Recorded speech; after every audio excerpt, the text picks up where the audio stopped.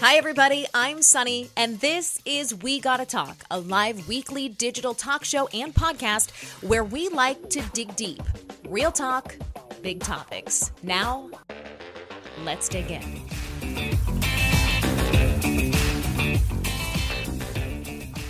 Hey, everybody, and welcome back to We Gotta Talk. I'm so glad you're here. This week's guest is an entrepreneur, a mother, and the ultimate connector. You know those people who just bring great people together? She is one of them. Megan Harper is the president of community at Show Up Authentic, which is a social media marketing agency that, full disclosure, I am working with and love. But she's actually someone I've been following on social for years, well before we worked together, which makes this interview even cooler. Megan's professional background is extensive. She's worked in PR and marketing, and her work has appeared in BuzzFeed, Parents, Pure Wow, Forbes, and more. And today she helps people make their brands more identifiable online in her company, Show Up Authentic. As a mom of 3 young kids, we talk about what it's like to raise a family in a big city. They lived in New York City for quite some time before moving down to the South. What it's like to have an unexpected pregnancy. Raise your hand if you relate. Moving from the North to the South, her love for Battlestar Galactica, and some work stuff too that I think the entrepreneurs out there will enjoy. Things like what authentic means these days on social, why some people tend to hit really well and others don't, and how to really nail your brand identity online. And more than just work talk, Megan is just one of those girls that feels like a girlfriend, feels like a friend you just want to sit down and have a coffee with. She is fully authentic and open herself with her own story, and she was just so generous in sharing not only some business tidbits, but also some stories from her life. And I'm so grateful I got to spend time with her. When we set this up, there's so many parts of your sort of online imprint that I want to talk about. And we connected professionally, but you have been someone that I followed personally before I started working with you in that capacity, just because I feel like you guys, even living in the city, like had a colorful, fun life. And it was really cool to sort of watch through social. But when I visit New York, I am always asking, like, what does it really feel like to raise young kids in that city? And is it a constant battle, or like, do you get used to it pretty quickly? And like, where does this stroller go? And like, how do you grocery shop? Like these practical things. So funny enough. So I think raising kids in New York is as hard as you make it. We are, we were an upper middle class family. My husband and I both worked full time. I worked in startups. He ran his own financial controller services for restaurants. We were both gone a lot. But, raising kids in New York, we had 3 under 5, which is not normal.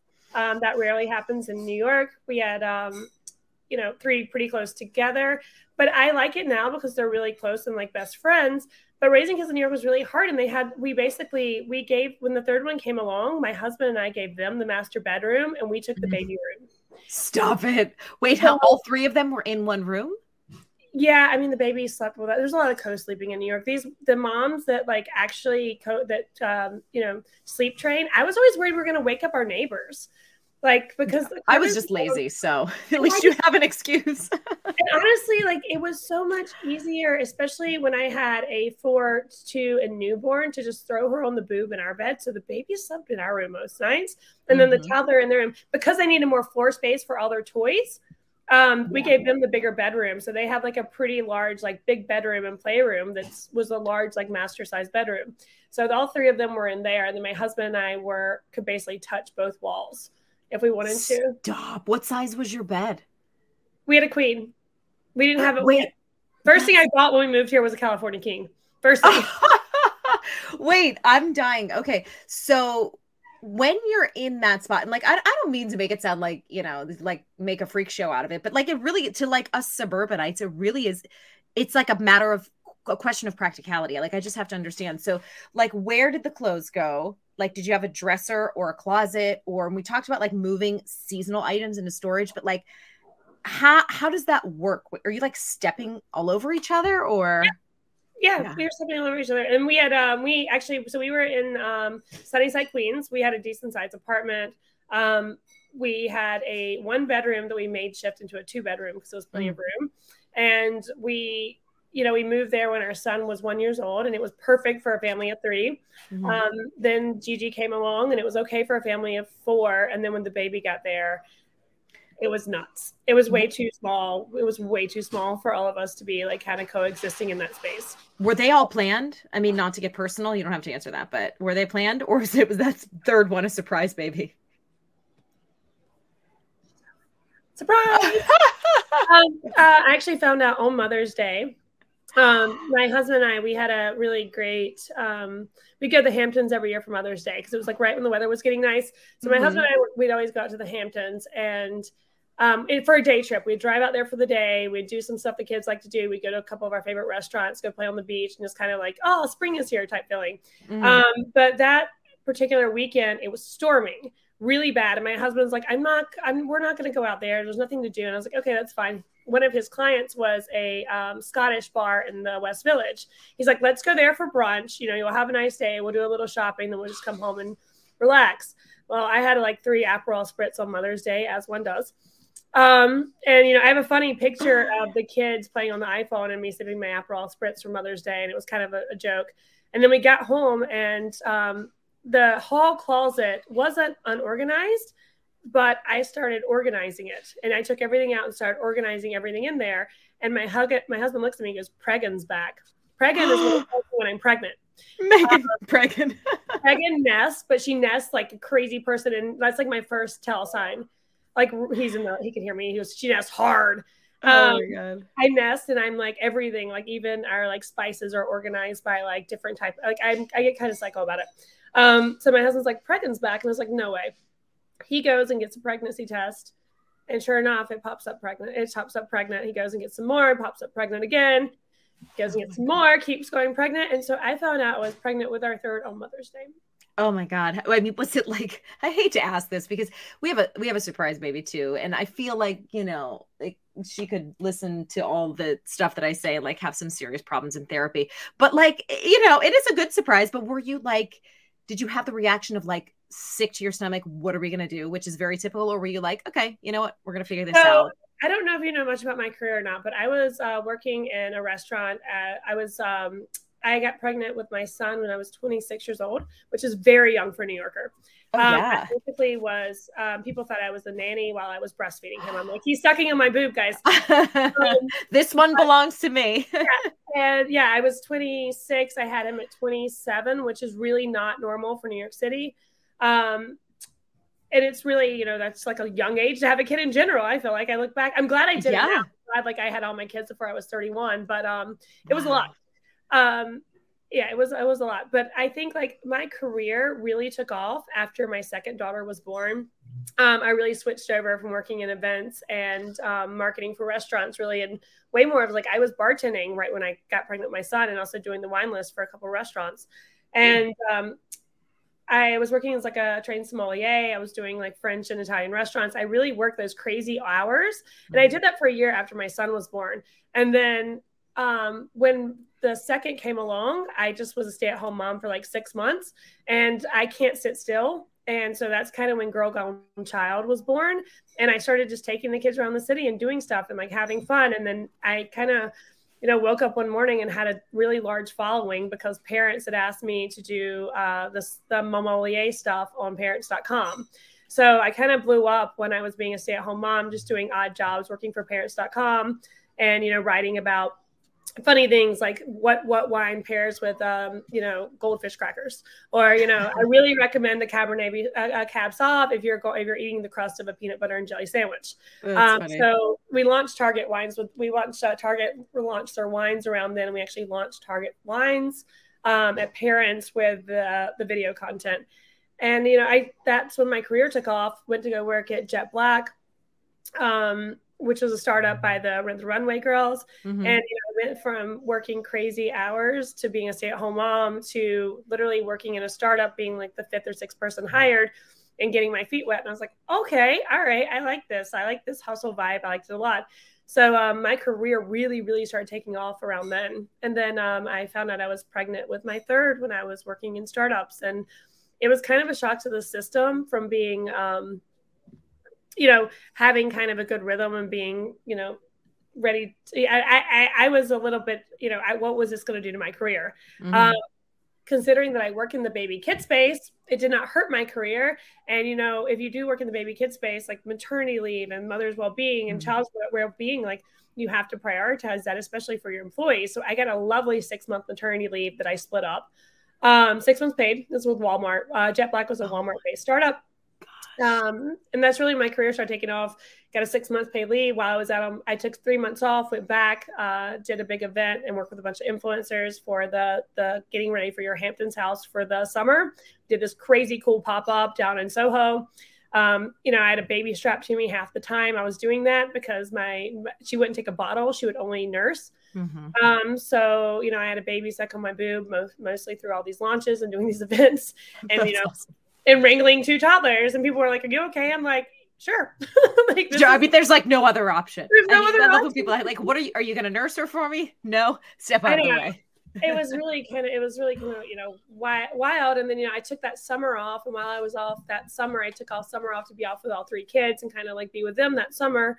And that's when I got poached to go work at Tiny Beans as the head of brand because they were about to acquire Red Tricycle and they needed kind of someone in the parenting space to really help scale their, I hate my hair right now, help scale their like parenting space. So I was working at Tiny Beans for a while during the pandemic as well. And then while I was at Tiny Beans, we moved to Charlotte, North Carolina because one day we woke up and we're like, we can't do this anymore. We spent a year in an apartment with 3 kids, 2 working parents, lots of trauma, lots of death around us. And it was pretty dark time being in New York City, especially being in Queens. We were on the same like street shot to Elmhurst, which was the worst hospital hit in the US. We were in the epicenter of the epicenter we were in. And the kids were, you know, during the day, my husband and I were trying to work and then the kids would be up all night because of the sirens. And then it was really kind of wild, but that's how I ended up in Charlotte. I mean, and you went from a city that, especially during the pandemic, where everything got politicized even more deeply. You went from a city that was not only the epicenter of the virus itself, but that was also reacting drastically differently to the virus than anywhere in the South. And I can say that being in Florida, knowing that when I visited during the pandemic anywhere up north, that not only were the protocols different, at least than in Florida, but also the general attitude toward people, the level of tension in the air, the level of anxiety. Like it's 2 different worlds. I always joke in Florida, we didn't have the same pandemic. Yeah. And I'm not being flip. And I recognize the gravity of what many people went through. But the reality is the way that different states responded was so drastically different. So what was that like too? You were literally changing worlds in a lot of ways, not just personally, but because of that. Yeah. I mean, one day it was, you know, early March of 2020. It was early March. And like we were all, you know, we had a big event at Showfields, which is like the most interesting place to shop in the world. You know, everyone's starting to freak out about the pandemic. I went to an event at the Wonder that week with my kids. We went to Showfields. We were doing this big pop-up at Showfields with, we actually were when Jamie was there, Jenny Monez. We were doing this crazy cool pop-up in the penthouse. And like the next day, so this was on Sunday, on I think Tuesday, the world shut down in New York. And we had a meeting with our core team and you know, everyone was laughing at me because I took my my large computer screen home with me on the subway. And then like the guy was like laughing at me on the subway. And I'm like, who's laughing now? Because now I have a big that I can work with. Who can work remotely now, bitch? Laughing at me. I was like, oh, now it's funny. Now like I like to talk to him 6 months later. And he's like wishing he would have taken that screen because we got kind of stuck. You couldn't take the subway. You wouldn't get in the car with any. We had our own car, thank God. And you know, sometimes I would just pile, you know, my daughter loves Lizzo because I would just pile her in the car and we'd drive around the city at night listening to Lizzo. Because that was like the only thing we could do that we could get out. You know, our friends we were on the first floor of a walk up in New York and our friends would walk by and like throw things at our window, would peek out the window. And that was our social life. And my husband calls me an excited extrovert. I was literally hanging out the window daily being like, someone that doesn't live here, talk to me, please. I'm not like, it was pretty bad.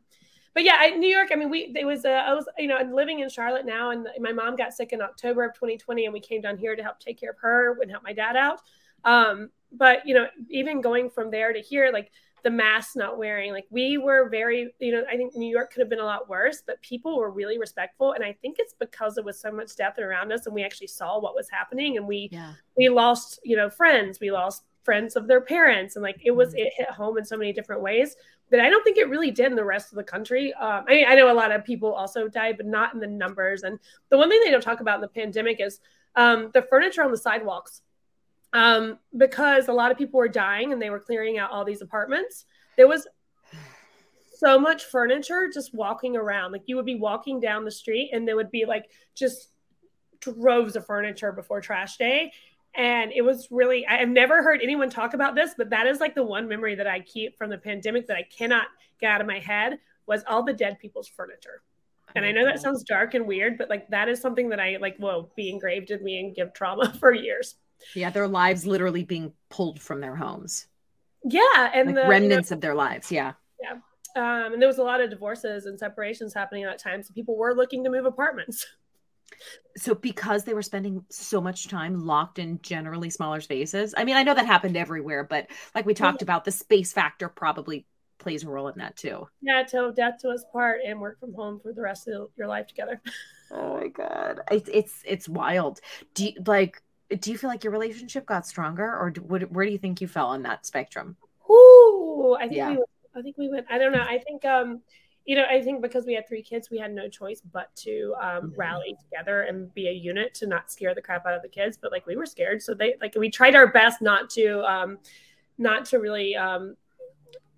We didn't want it to affect the children, so I think we had to like form as a unit. But my husband was working, I was working. It was really hard, and we had just acquired a company a month before. So merging, Tiny Beans had acquired Red Tricycle, which is the editorial team. So merging 2 companies together in the time of the pandemic was really wild.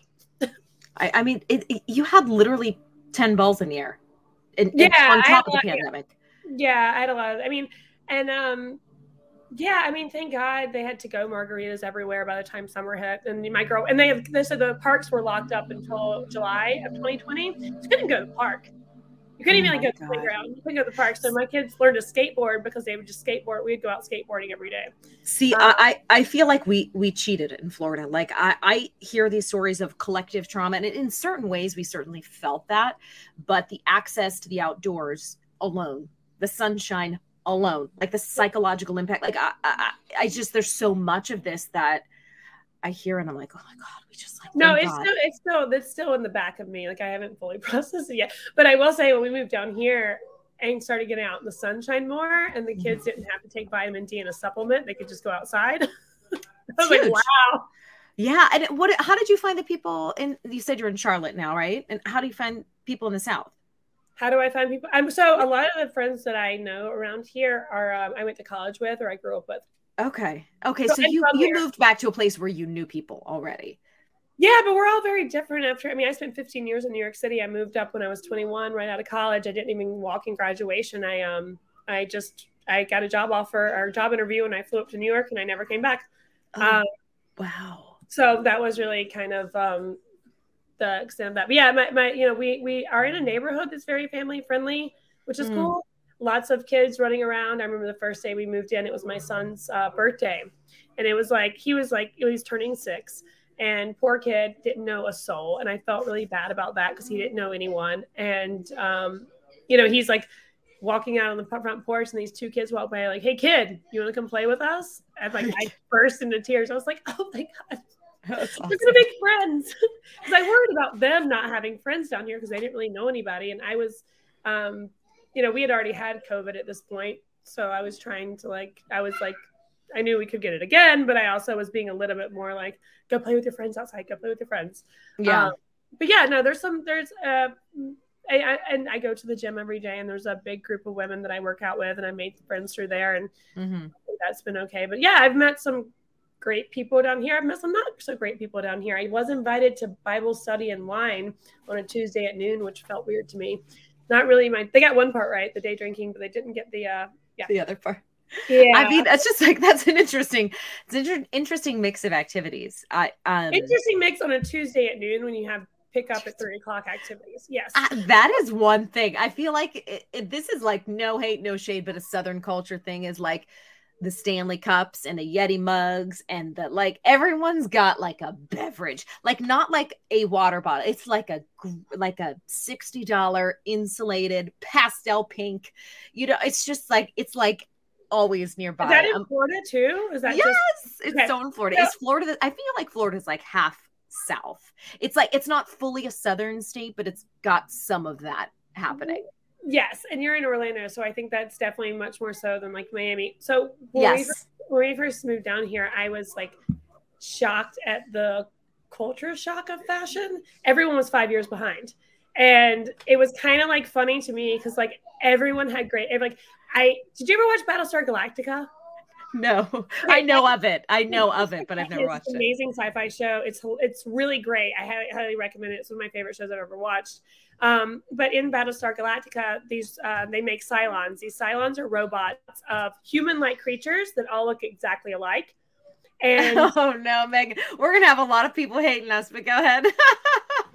so I noticed here every time we did anything with school activities or like things, all the moms were wearing the same yoga pants, the same Golden Goose sneakers, the same water bottle, everything. And I was like, they're Cylons. They're Cylons.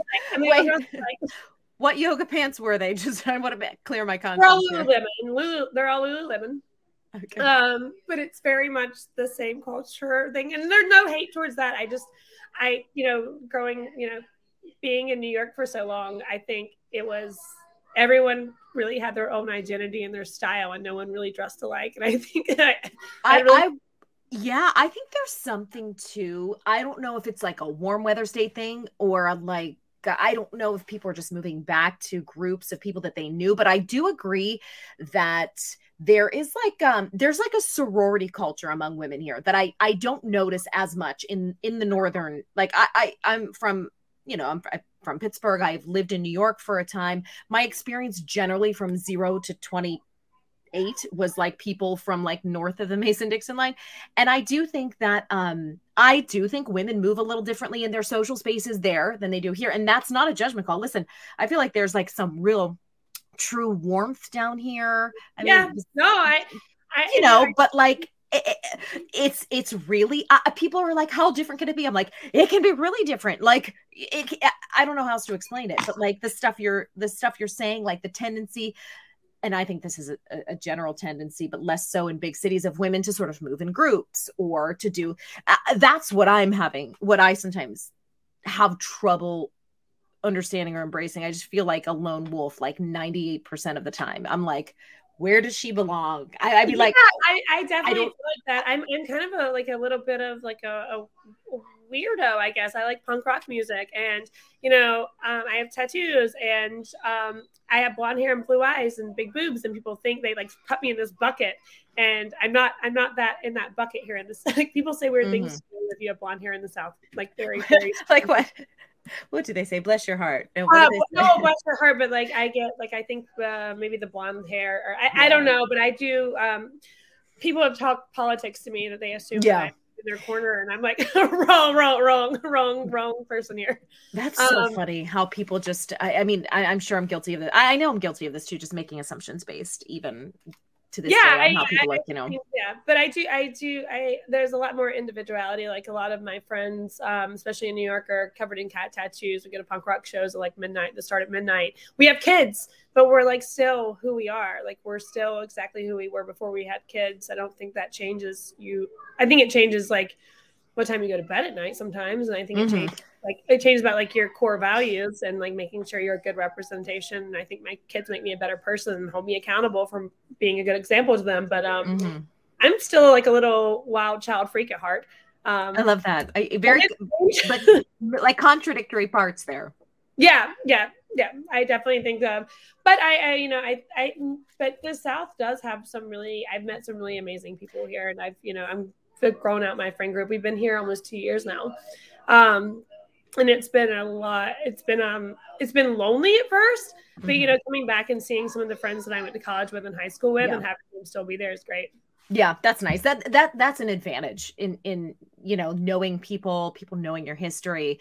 It's been a struggle for me. Like I know people who listen to this are in town, and I want to choose my words carefully because people have been very gracious with me. It's not that, but it's known that I'm not one of them. It's just always going to be known, and that's okay. My kids will have a feeling of of belonging because they grew up in one spot. Just like when I go home, I innately feel like I melt right into sort of like the world there better. But it is kind of like, oh, okay. It's just like a forever. My husband is always like, you just have an outsider complex. And I'm very well might, but I can feel the energy of a room, and I can feel, and it just feels like I often find myself being like, okay, am I the problem? Am I giving off a closed off energy, or is it just always going to be, I didn't go to your college. I wasn't in your sorority. My kids, I didn't grow up with you. I don't know your parents. Is that just how it's always going to be? And I don't know. Well, I'm 12 years in, girl, and I still don't know. Yeah, we're 2 years in. I mean, I wasn't in a sorority in college. I chose not to do that. That was not kind of my thing even then. But I did, the president of like the biggest sorority on campus was my roommate because they didn't have sorority houses because it was illegal in North Carolina at the time, in Wilmington.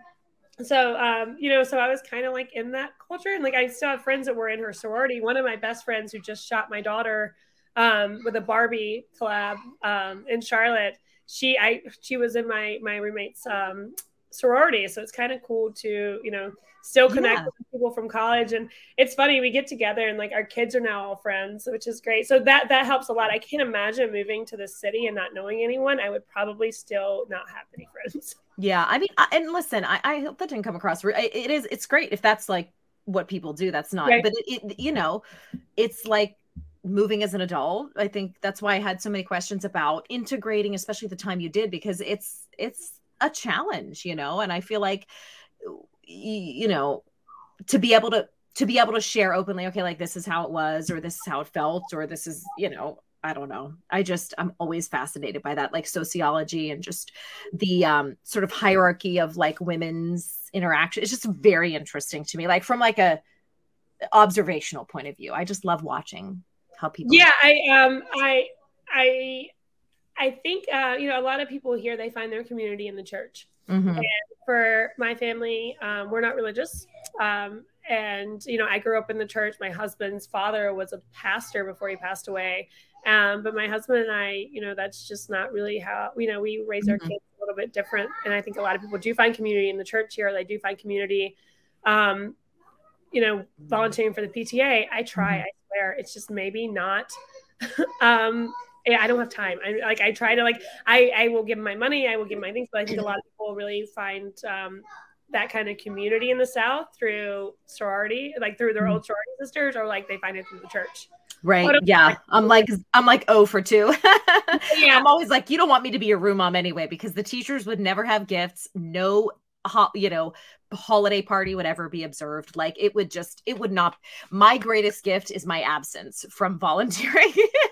Ask anyone who has ever done. I know professionally, I'm on it, but and day to day with my kids, I'm on it. But like, I don't want to be responsible for anyone else. Someone. So what's funny is whenever I become friends with someone, I never mention what I do for a living, really, or like my Instagram. But it's always funny when like my kid's teacher finds my Instagram, and I'm like, I'm so sorry. That is so I mean, it's not bad. It's very charming. I feel like there's nothing bad happening on your page. You're in the clear. For the most part, hopefully. I do. It's just funny to me. Like I never tell. And one of my favorite things to do once people like find my Instagram or like find the agency, like, what do you think I do for a living? That's funny. Well, let's talk about what you do for a living, because like, I think what you do, I mean, people will be like, oh, social media, like hate it. I love it. I hate it. It's like the double-edged sword. But what you do every day, Megan, with Show Up Authentic is, you guys, it's a challenge. Like the fact that you guys have built a business around helping people show up online as their most authentic versions, and in turn growing their businesses, is really hard.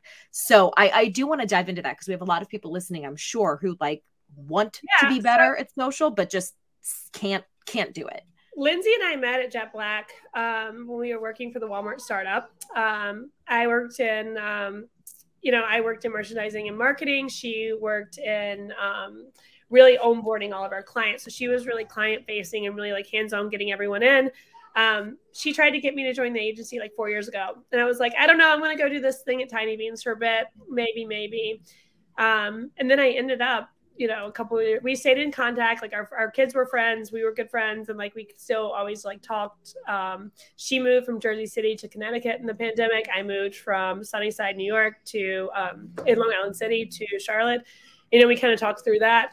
And then, I talked to her in November and I was like, all right, I'm tired of working for one brand. It bores me. Like there's more I can do here. There's more that I want to join the agency life. So I signed on with her in December. And one of my big, I'm president of community there. I help with partnerships. I do events. I do like these really cool, crazy events that we work on. And I do all the influencer marketing. So for mine, I can help bring a brand to life through that. While Lindsay is the organic content literal master, like she can go and create any kind of amazing content there. And we've got a great team. Mostly moms are on our team. We do have a couple boys and we do have some non-moms, but we're, mainly a bunch of moms just out there doing what we do really well. And storytelling is our sweet spot, I think, and showcasing what makes a brand special and how to get them out there. It is, working at Authentic, we have a lot of clients from a lot of different areas. We normally focus in women-owned businesses and, in the parenting space. That's our kind of sweet spot that we know we do really well in. We have a few restaurants here and there, which I love because I'm a foodie and I love food content. But for the most part, and the guys that own the restaurant are two dads, so we're not too far out of our space. But I think helping brands like grow organically, there's no hack in social anymore. Like there's no hack. It's hard to grow out there and it's hard to like go viral. It's hard to, get those followers. I had a reel this weekend that hit over 10K views. I saw 14 followers come in from it. That's it? That's it. Like it is hard to grow and it's hard to get a follow out there these days. It's really difficult for people to like look at something and want to follow. My Instagram really took off when Stories was released. I have almost 4,000 views on my stories a day because people like to see the shit show. And I don't do, I show the good, the bad, like the funny, what it's like working with 3 kids and working with my husband from a house. Like he works from home. I work from home. We have 3 kids and, when they get out of school at 3:00, for the most part, computers go off and we really focus on them, which I'm very grateful for, to have that flexibility in my schedule. And that's the one thing I think COVID brought that was like nice is we do have the flexibility to be there for our kids. Like I will take my girls to dance and then go sit at the coffee shop and finish up work for the day. And like, I like being hands-on. In the city, I would drop them off at daycare or preschool, or school or with a nanny. And I would drop them off at 7:45 and I would hit the door at 7:00 every day when I got home. Crazy. 12 hours out. Yeah. All them except on the weekends. And, it wasn't like the life I wanted to live. Now I get to prioritize things that I want to be hands-on with them and take them to dance. I want to take them to rugby practice and things like that and see them. And my husband, now he's like, helping out with the baseball team. He's going on Sunday because he's being one of the rugby coaches. He's getting trained to be a coach, which we would not have had time for if we were still in New York because we worked like crazy people. Yeah. I've noticed there is a real shift in our generation and in this group of parents in general that's like raised children in the past 10 years or so that is making that conscious decision to like not step back from work, because a lot of us have found ways to work it into our lives, but sort of recognizing that you can't have it all mentality. To me, like as an 80s and 90s kid growing up, when I thought career woman, I thought that always had to mean 9 to 10 hours out of the house, or, even just a regular 9 to 5. And the fact that we get the benefit of being able to like scratch that itch and make money and do that without being gone, I'm just really grateful for. It is creativity is like, if you can get creative with your business, I think that is really like, you can create your business, you work, you make, and like a lot of people too, like they're not after like making the $1 million anymore. They're like, they want especially when their kids are young, they want that work-life balance now. They want to they want to be able to pay their bills, go on a couple go on a vacation a year. Like it's not really like, that is like kind of, I think our generation is really like, that's I'm going to contradict myself because I'm going to bring up something in a second, but I think that to me is like the gold star. I want to be around for my kids. I want to be there to take them to the pool in the afternoon. I want to pick them up from things, like be really hands-on. That way I get to mold them or like be a good example for them. And it's not, a stranger constantly doing it. But I do think that, we are the first group of parents. How old are your kids are slightly older than mine, but not much, right? 10, 8, and 6. Oh, yeah, mine are not 9, just turned 7 and 4. Mm-hmm. And they're around the same age. And I think for us, like we are the parents that grew up in Instagram.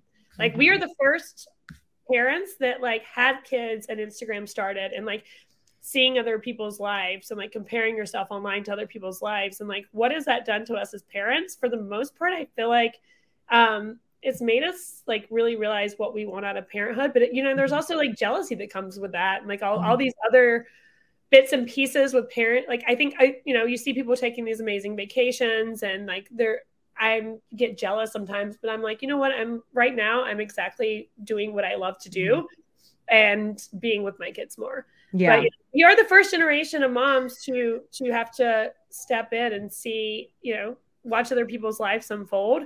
And it's not always what you see on Instagram. No, you're right. It's never.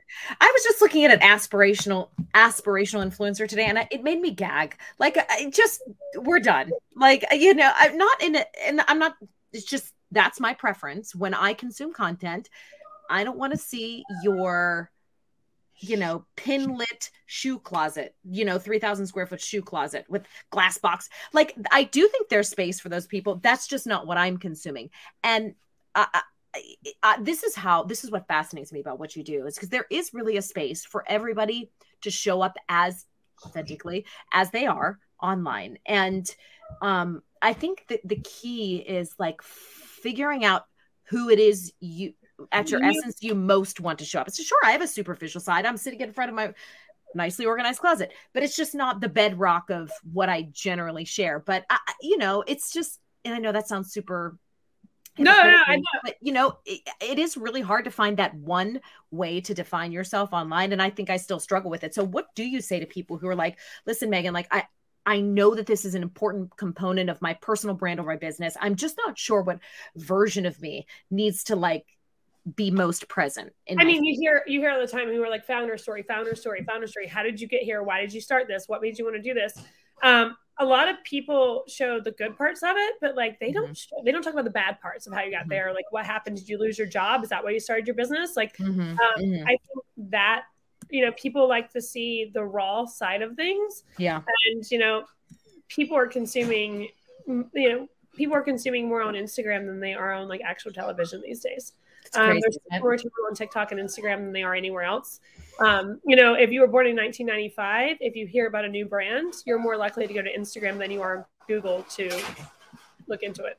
Wow, that's wild. So, I mean, who do you think, like, given all this, who nails it? Like, and that it can be in the aspirational sort of lifestyle space, it can be in the informational space. Like, who really nails it when you go onto their page?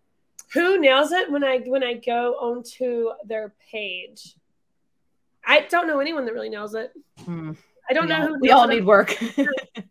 There's a fine line between there's a fine line sometimes between, showing the really aspirational side, but if you don't show the struggle of how you get there sometimes, you almost want to call bullshit. Yeah. Can I hop in with a quick question? Do you think the era of the aspirational influencer is over? Dead. Yes, dead. But it feels like there's a lot of people that maybe it's because they were sort of grandfathered in to that category. Does this still feel like there's a lot of that happening? So one thing, I can give you data points on this from a brand perspective. Yes. So the aspiration, like the pretty perfect picture mom, she doesn't convert for brands. Really? The convert meaning sell, like if she were to share a link or something. Correct. Now she might sell if she's has a blog and she's putting things on Pinterest and like she's got a huge following. It's all about building community. So like I have 19.5 thousand followers. I put up a reel and I'll get like maybe 200 likes. But on my stories every day, I have 4,000 because if I like something, I feel like people believe it if I actually go out and say something like, hey, this is cool. Like, this is what I did. This is what I found. Like, I just feel like I need to tell people about this. I did a thing the other day about cherry juice, putting kids to sleep over melatonin. And I was like, do you know that I do that now because of you? It's so great. Like, I highly recommend it. It's better for the kids. But I think the shit show and like the authentic influencers, they seem to sell a lot more. Mainly because people can relate to them. And like, I think that people, you can hate follow people all you want, but when you actually like follow people because you like them and you like their content and you think they're good, you're more likely to follow them. So the picture perfect mom doesn't really sell anymore. That was like the first era of influencer, right?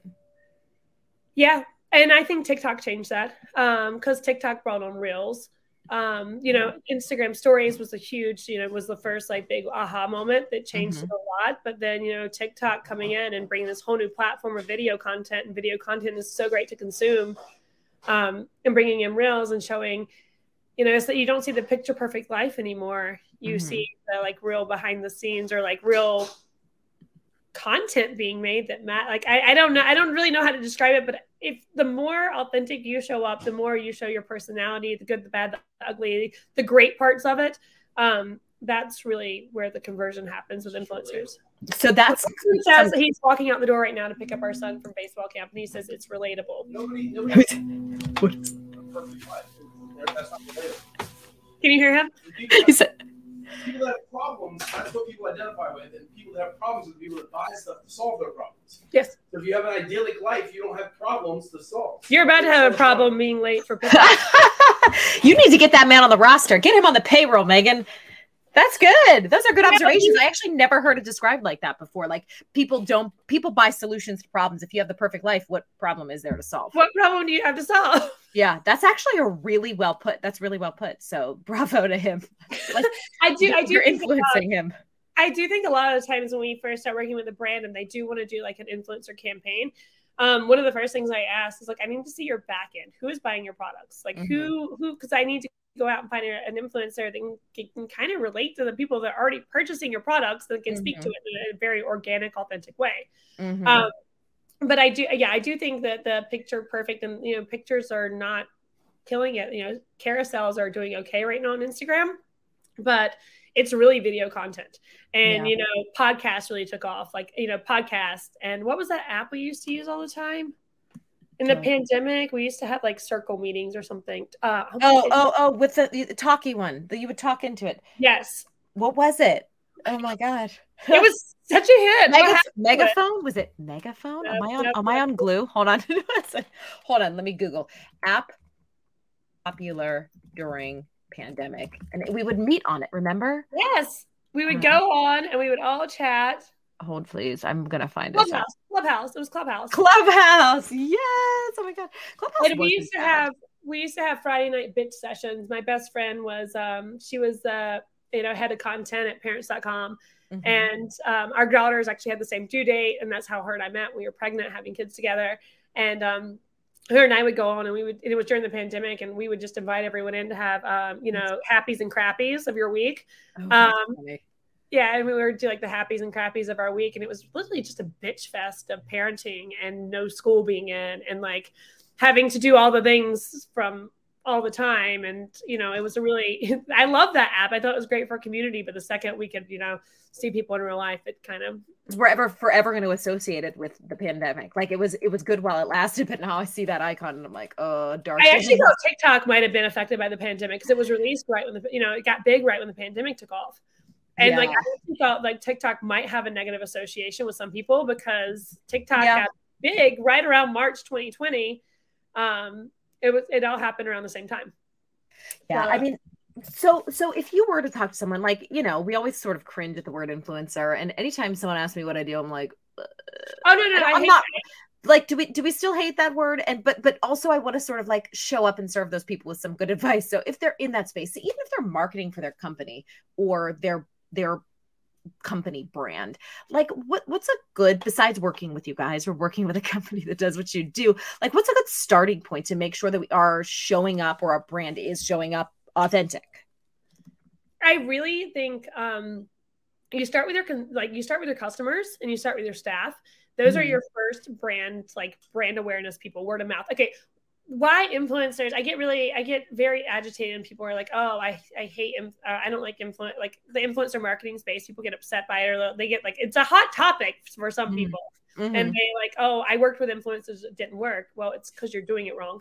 And you don't understand your customers, and you don't understand the talking points that needs to go out for your brand. But I think, it really is it bothers me when people talk about not liking influencers. It's like, well, you follow them, don't you? Yeah, and that's true. Your content, and you're watching what they do. And the thing is like influencers is just word of mouth from your friends being amplified.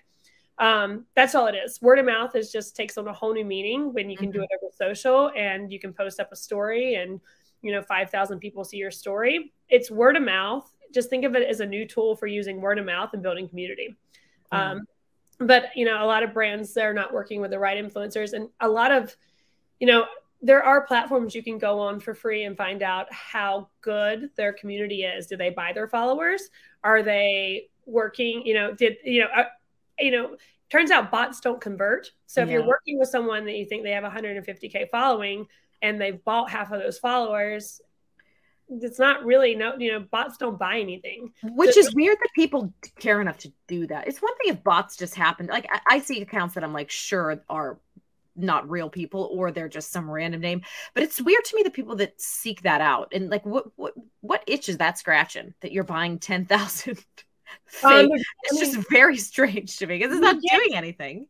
Honestly, they do it, and they start getting brand sponsorships. They start getting free trips. They start getting free products. They have a lot of motivation to do it. I don't, but don't they check that stuff? Aren't they able to check the health of their page before that, or don't they care? A lot of people don't know any better. They see that someone has 150K following or 200K following or 500,000 following, and they don't check, what it looks like. I mean, red flag for me, if they're, they get like 200, like if they get like 2,000 likes on a post and like no comments, that's like a red flag for me. So they have different bots out there that can do different things. They can like the post. They can have bots follow your account that'll up your follower account. But I think like being involved, talking about like topics people want to hear about, really engaging, commenting back, and, really going in and like, if someone comments on something that you're posting, go respond to them, follow if they say something in your Instagram stories, like follow up with them, like really engage your community. And once you kind of engage your community, like they'll tell their friends, oh, I follow this account. I follow this person. It's great. You should follow it. It's got great advice. And, having content pillars for brands that aren't just showcasing how great your brand is, but like giving value to people is really important. I know like for newsletters and things like that, think of it like you wouldn't just talk about yourself in a newsletter. You might put a sell in there or do something like that. But like normally a lot of times people are giving CTAs that gives them like kind of a little bit more, or they get something out of it, especially when we're talking about services. CTA being call to action, CTA. Yeah. Like the CTA, but, responding back to your followers is really important, as well as just building that community and that trust with them. I'm sure I have hate followers. That's fine.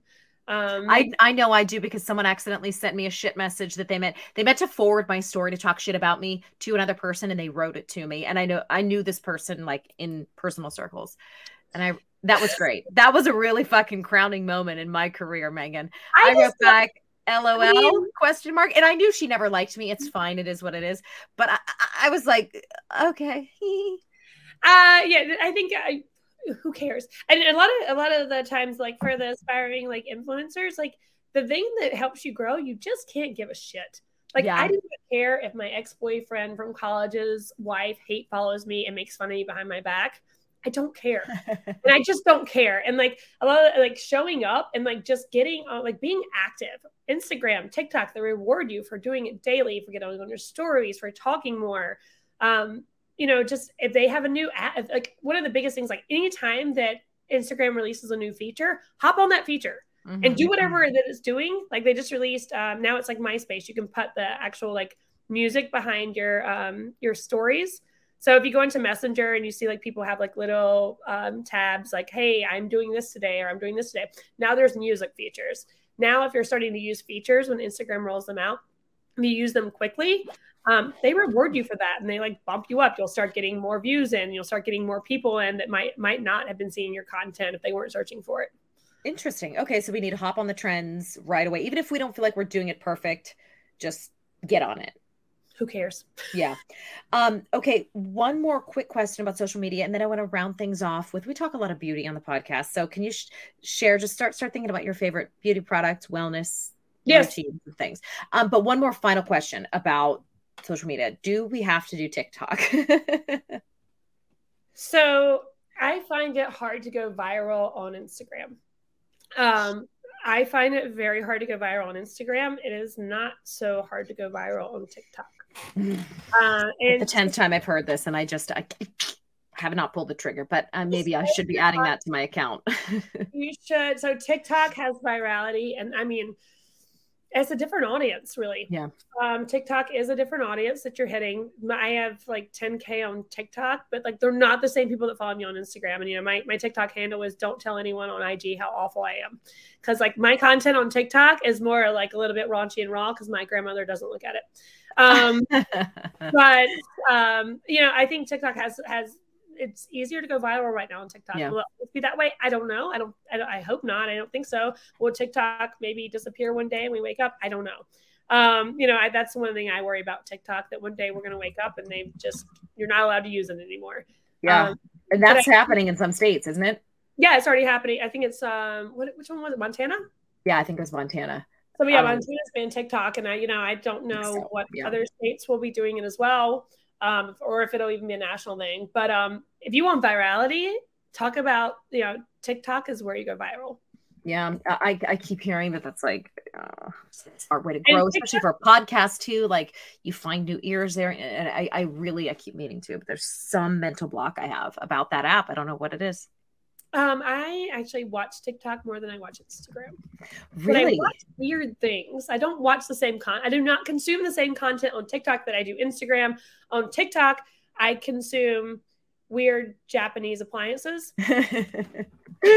Just go look at it. I definitely watch different, and I watch a lot of agency stuff on TikTok. I watch what other agencies are doing, especially that young generation that's like 10 years younger than me, and like they're like killing the content on TikTok. I'm always watching to see what they're up to. That's why I'm not doing great, is because I'm not keeping up with the trends like that. I need to stalk the 25-year-olds. It's just I do tell anyone that's trying to grow is like, you have to hop on the trends. And, I love a good planned out content calendar. That needs to happen, but you need to like leave room in that content calendar to hop on trends. Right now, I'm about to do Trend Tuesdays after this, which we do every week at Authentic, where I talk about the trending sounds or like anything that's that's popping off on Instagram and TikTok.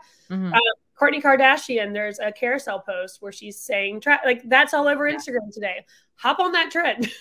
You know what? I screenshotted that for that reason. I'm going to find my phone when we're done here, and I'm going to put up a Kourtney post. That is exactly what you should do, because it's funny, and like hopping on those trends they're big. I mean, there was White Lotus a couple months ago. Everyone was doing the White Lotus trend.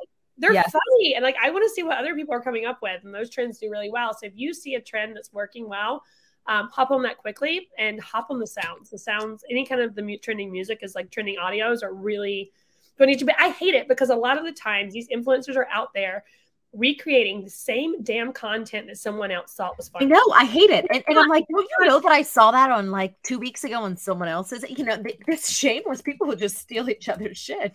I don't think I think that's gonna last much longer. I hope it's not gonna last much longer, because it really does a disservice. Like it's not your original content or your idea, but like you can do the sound, you can do that audio, but make it yours. Do not copycat someone. It feels gross. It just like you're taking someone's creativity, and then maybe that person went viral, or maybe it's the person that copycatted someone went viral. It just doesn't feel right. Yeah, I agree. I feel like there's bad juju there. We need to do it on your own, people. There's bad juju.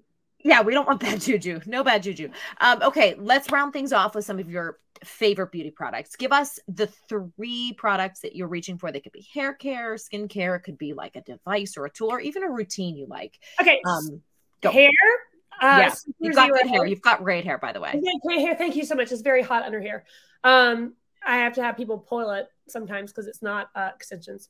because people are like, oh, I like your extensions. I'm like, it's my hair. But Super Zero, I just got their new, I don't know if you've heard of this. It's kind of new.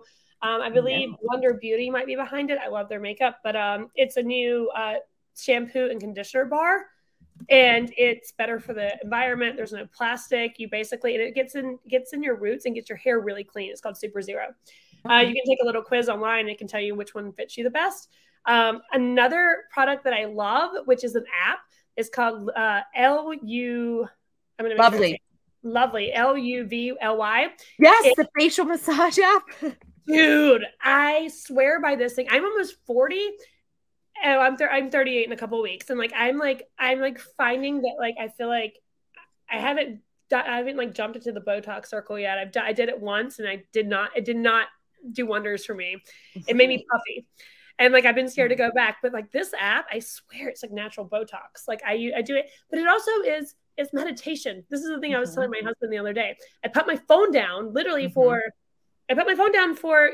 10 minutes and do this face app, and I don't do anything else but like literally massage my face, and I leave there feeling like, that was nice. The lady's voice cracks me up. There's something about it that's very like jilted and like stilted sometimes, and I'm like, but it's really good. I agree. And everybody is saying, speaking of trends in the beauty world, that facial manipulation is the next big thing, and will be for some people replacing injectables and that. So I need to get on that. These jowls. I like that a lot. And then let's see. I don't have I like the TikTok mascaras. I get whatever mascara the TikTok tells me to buy. Okay. Just go in and type mascara into TikTok. There's people doing lots of different TikTok, and most of it's drugstore TikTok. Ooh, we love that. We love it. We love a drugstore moment. This one right now is hot. It's the Maybelline Sky High. Oh, yes. Okay. There was some drama with that. Remember, the girl put them on her eyelash extensions and didn't disclose that she was wearing like extensions. Sky High drama. Maybelline. I think it was Sky High. Like $7. Anyway. Yeah, I like trends like that. And then I'm still like on the Korean beauty phase. I love their stuff. It's like the best moisturizer I think out there. If you've never been to Koreatown in New York City, there's a really great face cream shop is what I call it. I don't know what it's called. But there's a really great, it's all Korean products. I think they make some of the best of the best. That's when I first, years ago, is when the Gawashana. That's where I first saw that, like 10 years ago, before other people were using it, was at the Korean beauty spot. So they're on to something. They've got the next of the next before it even comes to the US, I feel like. So like I'm always watching to see what's going on there. Okay, I love it. K-beauty trends. Megan, I love that you're on the lovely. I think that's what it's so relaxing. It is so relaxing. I set it up in my closet and I do it after I put the kids to bed. And I've been remiss on it lately, but I paid for a subscription, so my ass is going to be back on there tonight. So you've inspired me to get back on. Get back on there. I highly recommend it. And then I make sure you like sleepy too. It's good. I love it. So tell us, Megan, where to find you, connecting with you, your individual page, as well as Show Up Authentic online. Yeah, so I run Girl Gone Child. I was a big party girl in New York City in my early 20s before I got pregnant. And so it's like Girls Gone Wild, but Girl Gone Child. That's where Girl Gone Child comes from. I've been running that account for, like 7 years now, and kind of like showcasing the shit show of parenthood. If you ever, want to feel like you're a good parent, just come follow me. We don't do gentle parenting there. We do hard parenting. That's what I'll call it. But hard parenting. That's my parenting trend. That's awesome. Up here. And then Show Up Authentic. I'm president of community. Lindsay Donnelly is our CEO and founder, and she's a very good friend of mine. And I absolutely love working with her. It is kind of great that after all these years, we're still working together, and just making cool shit happen for other brands. And like we really believe in like the mission of women-owned businesses and women carving their own path. And we love what we do because we get to work with these badass female founders and just do cool shit all the time. Yeah. And I love our job. We're actually, we have a new event coming out in the Hamptons. You should come. We're doing, one of my biggest things bringing to Authentic is I can't take any more of these damn parenting panels about self-care. I'm not doing this anymore. I don't want to go to them. I don't get any value out of them, maybe a swag bag. But after the pandemic, like what I really wanted was like, I wanted events that you could go to with your family and kids and your husband. And you guys all go as a family and you have a good day. We've done one in Miami. We've done 2 in New York. Our next stop is in the Hamptons in August. And they are a fun family day we bring in really cool brands. We do brand launches there. We shoot content for brands. And, parents get to come out. Even dads have fun. Like Mini Bar is sponsored the bar. You can come in and get a drink. Your kids can listen to live music. They can go play in the bouncy house. It's just a really great day out. And I think that's where parenting events should be heading, is like fun for everyone, not just like the mom's day out of, listening to a panel. If you can draw the dads in, you've done your job well. Patrice, do you follow Patrice? Patrice Polzer. I love her. Yes. So she's a good friend of mine. Our oldest boys were good friends too. Her husband actually, it was the day that in December we had in December we had a big event, and it was the day that England was playing in the World Cup. And her husband was like, I didn't even realize what time it was. This was so much fun. And like, as he ran out the bar, he was like, this is cool. I like this. That's awesome. You kept him away from his game. I love it. I kept him away from his game. And I was like, that's the biggest compliment I got out of the day, is that he was having so much fun here with his kids and family. He didn't realize that he was a little bit late to go meet his bros at the bar. I love it. Oh my gosh. I could use that during the football season. So plan a few in September. Keep the husbands around. Yeah. One's in August, and then we're back in New York in the Wythe Hotel for December for another holiday event. Awesome. Megan, thank you so much for spending time with me and talking through like your personal story and your page, as well as like giving some free advice. I really appreciate it. Yes, I like this. These are fun. Thank you so much for listening to this episode of We Gotta Talk. Don't forget to rate, review, and subscribe, and follow along on Instagram at Sunny Abatta, SONNIABATTA. All of the latest blog posts are at wegottatalk.com/blog.